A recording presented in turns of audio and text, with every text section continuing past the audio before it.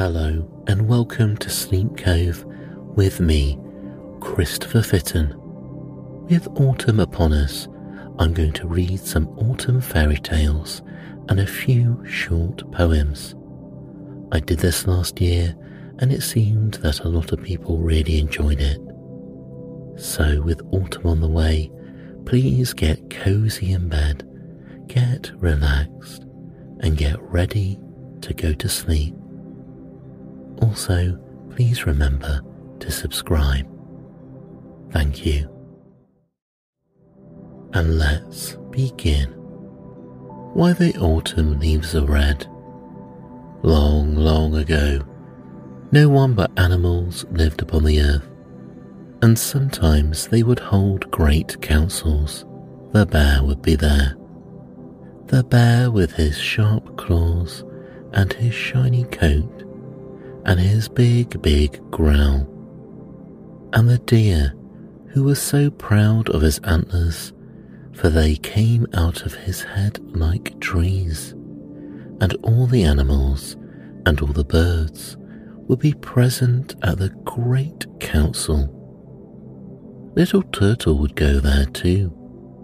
She was so small that she did not like to speak to anyone, but she often wished, if only I could do some good deeds. What could such a little creature as I do? Anyway, she thought, I'll be on the watch, and it may be that sometime there will be a chance for me to do something for my people. Little Turtle never forgot about that good deed she had planned to perform. One day the opportunity came to her. She was at the council, and the animals were saying, "It is so dark here, we have only the snowlight to see by. It is gloomy too. Couldn't we make a light and place it up in Skyland?" they asked. Little Turtle said, "Please let me go up to Skyland. I am sure that I can make a light shine up there." They said that she might go, and they called Dark Cloud to carry Little Turtle there. Dark Cloud came. Little Turtle saw that thunder and lightning were in Dark Cloud, and when she reached Skyland, she made the sun from lightning and placed him in the sky. The sun could not move because he had no life, and all the world underneath was too hot to live upon. "What shall we do?" the animals asked one another. Someone said, "We must give the sun life and spirit, and then he will move about in the sky." So they gave him life and spirit, and he moved about in the sky. Mud Turtle dug a hole through the earth for the sun to travel through. Little Turtle made a wife for him out of some of the lightning from Dark Cloud. She was the moon. Their little children were the stars that played all over Skyland. All this time, Little Turtle was taking care of Skyland. The animals below called her "She who takes care of Skyland," and she was very happy because she was doing her good deed. Some of the animals became jealous of Little Turtle, especially the deer who was so proud of his antlers. One day, Deer said to Rainbow, "Rainbow, please take me up to Skyland where the Little Turtle lives." Rainbow did not know whether it would be quite right to take Deer up to Little Turtle's house, but he said, "In the winter, when I rest upon the big mountain by the lake, then I will take you." This made the deer glad. He did not tell anyone about the promise of Rainbow. All winter long, he waited and watched near the big mountain for Rainbow to come, But Rainbow did not come to him. In the spring one day, Deer saw Rainbow beside the lake. "Rainbow," he asked, "why did you not keep your promise to me?" Rainbow made him another promise. "Come to me by the lake when you see me in the thick fog," he said. The deer kept this promise a secret too, because he hoped to go to Skyland alone. Day after day, he waited beside the lake. One day, when the thick fog was rising from the lake, Deer saw the beautiful Rainbow. Rainbow made an arch from the lake to the big mountain. Then a shining light fell about the deer, and he saw a straight path shining with all the colours of the rainbow. It led through a great forest. "Follow the beautiful path through the great forest," Rainbow said. The deer entered the shining pathway, and it led him straight to the house of Little Turtle in Skyland. And the deer went about Skyland everywhere. When the great council met, Deer was not there. "The deer is not come to Skyland. Where is the deer?" they asked. Hawk flew about the air everywhere and could not find the deer in the air. Wolf searched the deep woods and could not find deer in the forests. When Dark Cloud brought a Little Turtle to the council, Little Turtle told them how Rainbow had made a path for deer to climb to Skyland. "There it is now," said Little Turtle. The animals looked over the lake and saw there the beautiful pathway. They had never seen it before. "Why did not Deer wait for us? All of us should have gone to Skyland together," they said. Now, Brown Bear was determined to follow that pathway the very next time he should see it. One day, when he was all alone, near the lake, he saw the shining path that led through the great forest. Soon he found himself in Skyland. The first person he met was the deer. "Why did you leave us? Why did you not go to the land of Little Turtle without us? Why did you not wait for us?" he asked the deer. The deer shook his antlers angrily. "What right have you to question me? No one but the wolf may question why I came. I will kill you for your impertinence." The deer arched his neck. He poised his antlered head. His eyes blazed with fury. The bear was not afraid. He stood up. His claws were sharp and strong. His hoarse growls sounded all over Skyland. The battle of the deer and the bear shook Skyland. The animals looked up from Earth. Who will go? Who will go to Skyland and forbid the deer to fight?" "I will go," said the wolf. "I can run faster than anyone." So Wolf ran along the shining pathway, and in a little while he had reached the place of the battle. Wolf made Deer stop fighting. Deer's antlers were covered with blood, and when he shook them, great drops fell down through the air and splashed against all leaves of the forest, and the leaves became a beautiful red. So in the autumn, when you see the leaves turning red, you may know that it is because in the long ago, the deer and the bear fought a great battle in Skyland, in the land of Little Turtle, who was doing her good deed. The Anxious Leaf. Once upon a time, a little leaf was heard to sigh and cry, as leaves often do when a gentle wind is about. And the twig said, "What is the matter, little leaf?" And the leaf said, "The wind just told me that one day it would pull me off and throw me down to lie on the ground." The twig told it to the branch on which it grew, and the branch told it to the tree.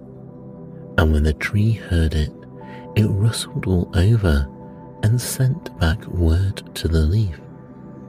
"Do not be afraid.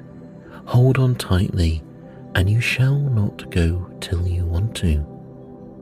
And so the leaf stopped sighing, but went on nestling and singing. Every time the tree shook itself and stirred up all its leaves, the branches shook themselves, and the little twig shook itself, and the little leaf danced up and down merrily, as if nothing could ever pull it off the branch. And so it grew all summer long, until October, and when the bright days of autumn came, the little leaf saw all the leaves around becoming very beautiful. Some were yellow, and some were scarlet, and some were striped with both colours. Then it asked the tree what it meant, and the tree said, "All these leaves are getting ready to fly away, and they have put on these beautiful colours because of joy." Then the little leaf began to want to go, and grew very beautiful in thinking of it. And when it was very gay in colour, it saw that the branches of the tree had no colour in them, and so the leaf said, "O branches, why are you lead colour and we golden?" The branches replied, "We must keep on our work clothes, for our life is not done, but your clothes are for holiday, because your tasks are over." Just then a little puff of wind came, and the leaf let go without thinking of it, and the wind took it up and turned it over and over, and whirled it like a spark of fire in the air. And then it fell gently down under the fence among hundreds of other leaves, and began to dream, a dream so beautiful that perhaps it will last forever. Autumn Fires by Robert Louis Stevenson. In the other gardens and all up the vale, from the autumn bonfires, see the smoke trail. Pleasant summer over, and all the summer flowers. The red fire blazes, the grey smoke towers. Sing a song of seasons, something bright in all. Flowers in the summer, fires in the fall. To an autumn leaf. Wee shallop of shimmering gold, slip down from your ways in the branches. Some fairy will loosen your hold, wee shallop of shimmering gold. Spill dew on your boughs and unfold silk sails for the fairest of launches. Wee shallop of shimmering gold, slip down from your ways in the branches. How the chestnut burrs became. In the woods of the Peconic, there once roamed a very discontented porcupine. He was forever fretting. He complained that everything was wrong, till it was perfectly scandalous, and the Great Spirit, getting tired of his grumbling, said, "You and the world I have made don't seem to fit. One or the other must be wrong. It is easier to change you. You don't like the trees, you are unhappy on the ground, and think everything is upside down. So I'll turn you inside out and put you in the water." This was the origin of the shad. After Manitou had turned the old porcupine into a shad, the young ones missed their mother and crawled up into a high tree to look for her coming. Manitou happened to pass that way, and they all chattered their teeth at him, thinking themselves safe. They were not wicked, only ill-trained. Some of them were at heart quite good, but oh so ill-trained, and they chattered and groaned as Manitou came nearer. Remembering then that he had taken their mother from them, he said, "You look very well up there, you little porkies, so you'd better stay there for always and be part of the tree." This was the origin of the chestnut burrs. They hang like a lot of little porcupines on the tree crotches. They are spiny and dangerous and utterly without manners, and yet most of them have a good little heart inside. The merry wind. The merry wind came racing adown the hills one day, in gleeful frolic chasing the rustling leaves away. In the clouds of red and yellow, he whirled the leaves along, and then the jolly fellow, he sang a cheery song. The merry wind was weary, and at last of fun and play, his voice grew faint and eerie, and softly died away. Far off a crow was calling, and in the mellow sun, the painted leaves kept falling and fading, one by one. The kind old oak. It was almost time for winter to come. The little birds had all gone far away, for they were afraid of the cold. There was no green grass in the fields, and there were no pretty flowers in the gardens. Many of the trees had dropped all their leaves. Cold winter, with its snow and ice, was coming in the weeks ahead. At the foot of an old oak tree, some sweet little violets were still in blossom. "Dear old oak," said they, "winter is coming. We are afraid that we shall die of the cold." "Do not be afraid, little ones," said the oak. "Close your yellow eyes in sleep and trust in me. You have made me glad many a time with your sweetness. Now I will take care that the winter shall do you no harm." So the violets closed their pretty eyes and went to sleep. They knew that they could trust the kind old oak, and the tree softly dropped red leaf after red leaf upon them until they were all covered over. The cold winter came with its snow and ice, but it could not harm the little violets.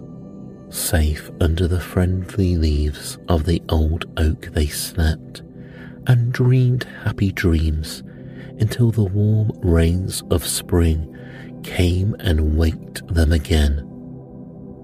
No more the summer floweret charms, the leaves will soon be sere, and autumn folds his jeweled arms around the dying year. The tree. The tree's early leaf buds were bursting their brown. "Shall I take them away?" said the frost, sweeping down. "No, dear, leave them alone till the blossoms have grown," prayed the tree while it trembled from rootlet to crown. The tree bore its blossoms, and all the birds sang. "Shall I take them away?" said the wind as it swung. "No, dear, leave them alone till the berries here have grown," said the tree while the leaflets all quivering hung. The tree bore its fruit, in the midsummer glow, said the girl, "May I gather thy berries or no?" "Yes, dear, all thou canst see, take them, all are for thee," said the tree, while it bent its laden boughs low. Jack Frost. The door was shut as doors should be before you went to bed last night, yet Jack Frost has got in, you see, and left your windows silver white. He must have waited till you slept, and not a single word he spoke, but penciled over the panes and crept away before you woke. And now you cannot see the trees, nor the fields that stretch beyond the lane, but there are fairer things than these, his fingers traced on every pane. Rocks and castles towering high, hills and dales and streams and fields, and knights in armour riding by, with nodding plumes and shining shields.